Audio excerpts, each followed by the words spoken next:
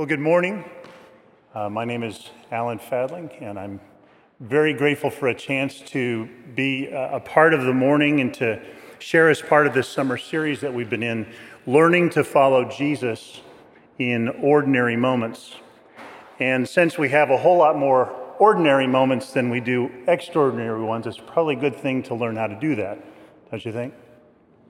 Next month will actually be the second anniversary of my wife and I, our first visit to Holy Trinity. And this has been a community of grace for us. This has been a place where we've enjoyed the life of God in the midst of a community of people. It's been a great gift for us. A few years ago, I wrote a book called An Unhurried Life. And the first line goes like this: I'm a recovering speed addict. I'm not talking about the drug. I'm talking about the inner pace of my soul. And I'm still in recovery. I have not arrived at the oasis of easy, unhurried living. I'm still the guy calculating the fastest freeway lane, or trying to figure out while in line which grocery clerk will get me out of the store first. It's not the worst thing that ever happened, but it's an indication of this inner rev that happens inside of me still. I sometimes imagine that the 47 seconds that I save will make some sort of a dramatic difference in the quality of my life or my work. But little by little, I'm beginning to realize maybe it actually won't. In my hurry, I imagine all kinds of wonderful things that will result from all the time I save. So many minutes to spend fruitfully, except that the anxious me that arrives those few minutes sooner may not be the best me to be showing up at all. And so when it comes to learning to live an unhurried life, what has proven most helpful to me is realizing that I follow an unhurried Savior. And that's what I'd like to talk a little bit about this morning. When it comes to following an unhurried Savior, when it comes to our discipleship, I've heard some talk about discipleship, and the primary focus is often mostly on the doing of the same sorts of works Jesus does. And this is, of course, key in our discipleship to Jesus. I mean, in the upper room, Jesus tells his inner circle, whoever believes in me will do the works I've been doing. And they will do even greater things than these because I'm going to the Father. And about these works, Jesus says, the Son can do nothing by himself. The Son only does what he sees the Father doing. Because whatever the Father does, the Son does. And so following Jesus and Jesus' works is a part of our experience of discipleship. Discipleship is doing the same kinds of works Jesus does. Sometimes the focus on discipleship to Jesus is more on the words that Jesus says.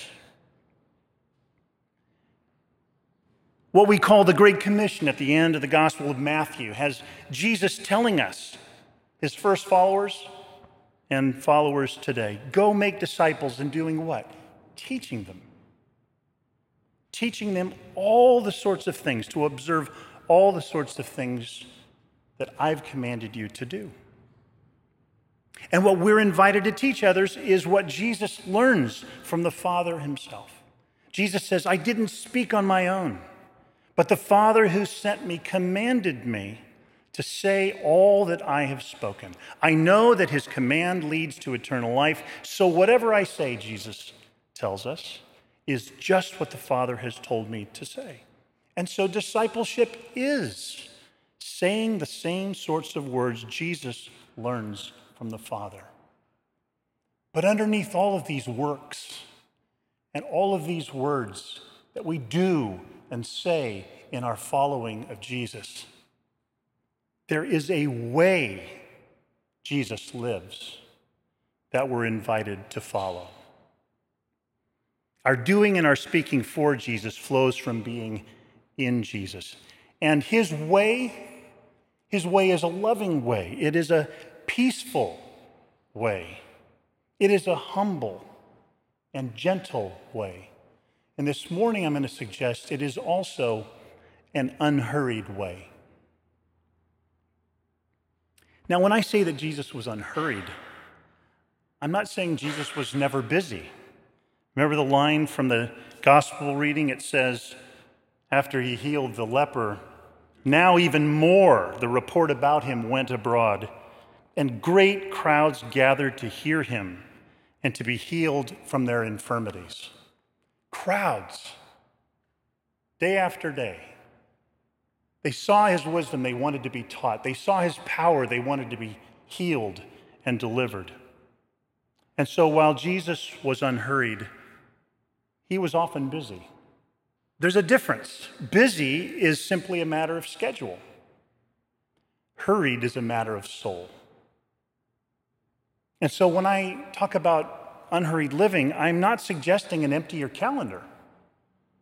I'm saying we could have a soul. And so in the gospel reading, after Luke describes this very full day that Jesus spent caring for the crowd and their needs, Luke says this about the rhythm of Jesus' life. Do you remember the line? One translation puts it this way: but Jesus often withdrew to lonely places to pray. I've got to be honest. For the first decade of my Christian life, I really don't think that verse was in my Bible. I don't remember reading it. I don't remember anyone talking about it. And yet listen to the simple sentence. But Jesus often withdrew to lonely, to solitary places to pray. Often. Wow. It's not something he does once in a while. It's a rhythm. It's a pattern in his life. And it's a rhythm that we're invited to follow in whatever God's Spirit enables us to do it. It's a part of his way.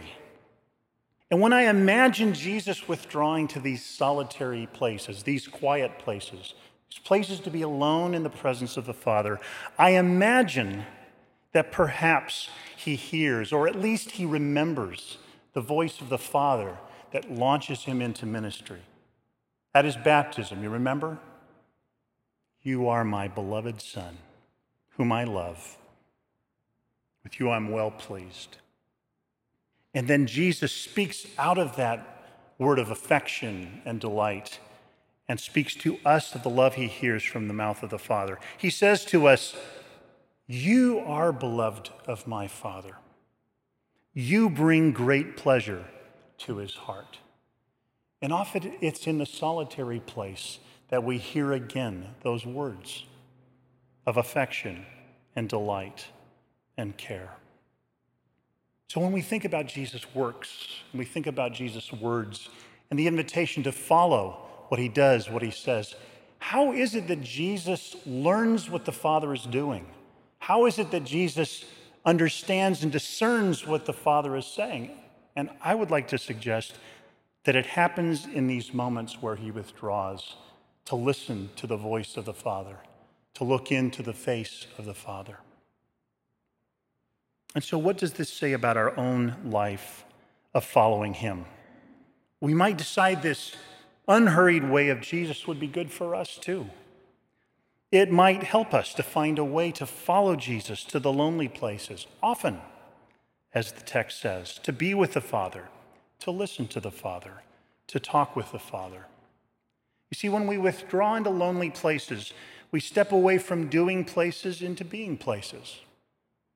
We step away from speaking places into listening places, from serving places into receiving places. We withdraw to take a long, deep inhale of the goodness, the generosity, the loving presence of the Father, just as Jesus does. We learn to resist the temptation to believe that our life is nothing but exhale. If as I'm standing here speaking, what happens if I don't inhale after speaking this sentence? Or if I continue to speak and I'm not inhaling yet. I'm still talking, and I haven't inhaled. And pretty soon, I'm getting a little frantic up here because I'm running out of air. But sometimes my life feels like that. Somehow I imagine that the whole of my life is an exhale. But the rhythm of Jesus is engagement with the practical and real needs of the crowd, and disengagement to be in the presence of the one who loves him most, the Father who is delighted in him and who has great affection for him. And so I'm learning to follow Jesus' rhythm of work and prayer. I'm learning to follow Jesus at times into solitary places to pray. So what might that look like? Well, it could look like occasionally setting aside an hour, maybe part of a day if you can, to just be with God for no other reason than to be receptive, attentive, to listen, to be present. It could look like taking a moment at the beginning of the day or the midst of the day or at the end of the day just to be still and remember that God is still God. And he's a lot better at being God than I am, even though sometimes I try to do his job for him. When I'm still, I remember, and it helps. It could look like taking a walk that isn't for aerobic benefit, but for soul benefit. It could be a walk in which you listen and look and let your heart and mind open up into the presence of God. It could be a time to speak your worries and to listen for the presence of the Prince of Peace. It could be a time to speak of your hopes and dreams and to listen to the one who, as our Ephesians reading says, is able to do immeasurably more than all we ask or imagine according to his power that is at work within us. And so, for example, after Jesus was baptized, you'll remember that the Spirit walked him into a lonely place, a wilderness, and there he was tempted, right? But Jesus was unhurried enough to see that temptation was coming. He was unhurried enough to recognize temptation for what it was, an empty promise to a quick fix that wouldn't last. And we can follow Jesus' unhurried way to rest in kingdom promises that lead to fruit that will last. In my own journey, one of the temptations that has dogged my own soul is the temptation to anxiety. Anxiety is when my soul is running on a hamster wheel. I'm running really fast, just not making very much progress. I'm really busy, but I'm not getting anywhere. And a while back, I began to realize that anxiety just has become a habit. It had become a habit. I really didn't need a reason anymore to be anxious. I just was anxious. Somehow I had experienced it as a sort of default mode from my earliest days. I had come to believe that it was the only way people would know that I cared about something, that I worried about it. That meant I cared about it. But over time, I began to learn to follow Jesus' unhurried way. And just as a simple insight, I began to realize anxiety is completely out of place in the kingdom of God.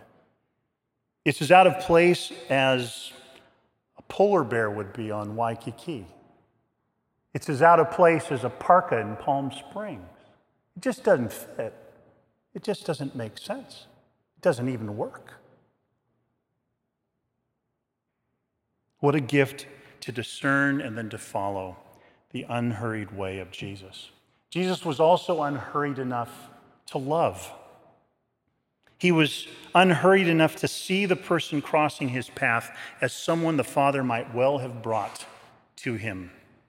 He was able to stop and to listen and to care even when he and his disciples were on their way somewhere. The disciples were often frustrated about this. They had a goal. They had a destination. They had an agenda. And Jesus' unhurried way often put that agenda on hold because there was a person in real need right there in the moment.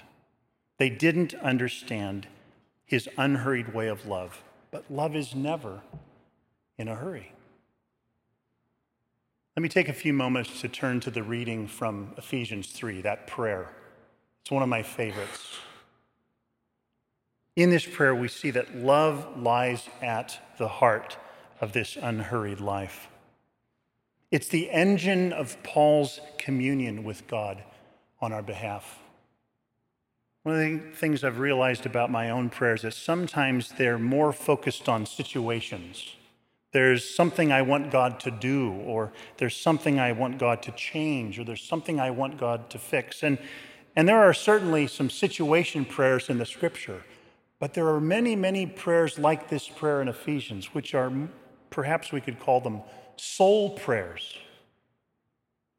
This prayer is one of them. As I listen to this prayer, I see what was on Paul's heart for this big, busy city church in Ephesus. I hear his dream for them. I hear his hopes for their life in Christ. I see what he envisions as they would grow up into full maturity as followers of Jesus. And I like to summarize that in just three main places of focus. First, I see Paul asking that Christ would be more and more at home in their hearts and in ours. Paul asks God to richly and powerfully strengthen us within so that we might be more at home in Christ and Christ might be more at home in us. The gospel language for this is abiding at home. And I'm finding that living in Jesus' unhurried way enables me to be more at home in him and he in me. The second request I hear Paul make, Paul prays that we would grasp the immensity of Christ's love. Paul wants us to enter into that measureless dimension of the love of Christ, the height, the depth, the width, the length of his love. He wants us to know that there is no place so deep and dark in our lives that Christ's love has not already gone deeper. He prays that we would discern that there is no place so high and overwhelming to us that Christ's love isn't already breathing easy at that altitude. There is no place so far down the road from where we find ourselves now that Christ's love isn't already there and beyond. The kingdom of God is a place where the unfailing love of Christ is present. And I realize this more fully when I slow down a bit. Finally, Paul asks that we might be filled full to the brim of all God's fullness. Paul prays for a fullness that bubbles up from within us. We live in a world that thinks fullness is out there somewhere. I need to go find it, locate it, somewhere in some unknown location. But Paul's prayer is that the fullness that is already ours would bubble up from within us to the very brim of who we are. That we would know this fullness and live from it and lead from it and serve from it and relate to others from that place of fullness. Nothing in this prayer works in a hurry. It takes time to become established in our way of life and of following Jesus. And so Jesus invites us to follow his unhurried way, to learn how to follow him in the face of temptation, whatever those may look like in our unique journey.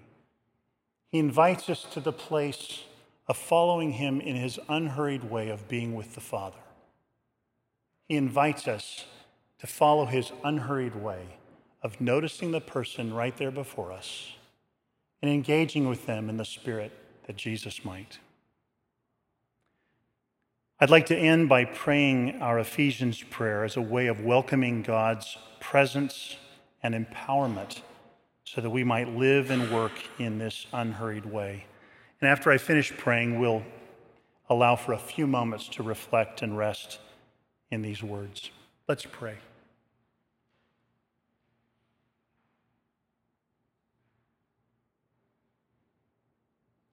And so, Father, I pray that out of your glorious riches, you might strengthen us with power through your Spirit in our inner being, in such a way that Christ might dwell in our hearts through faith.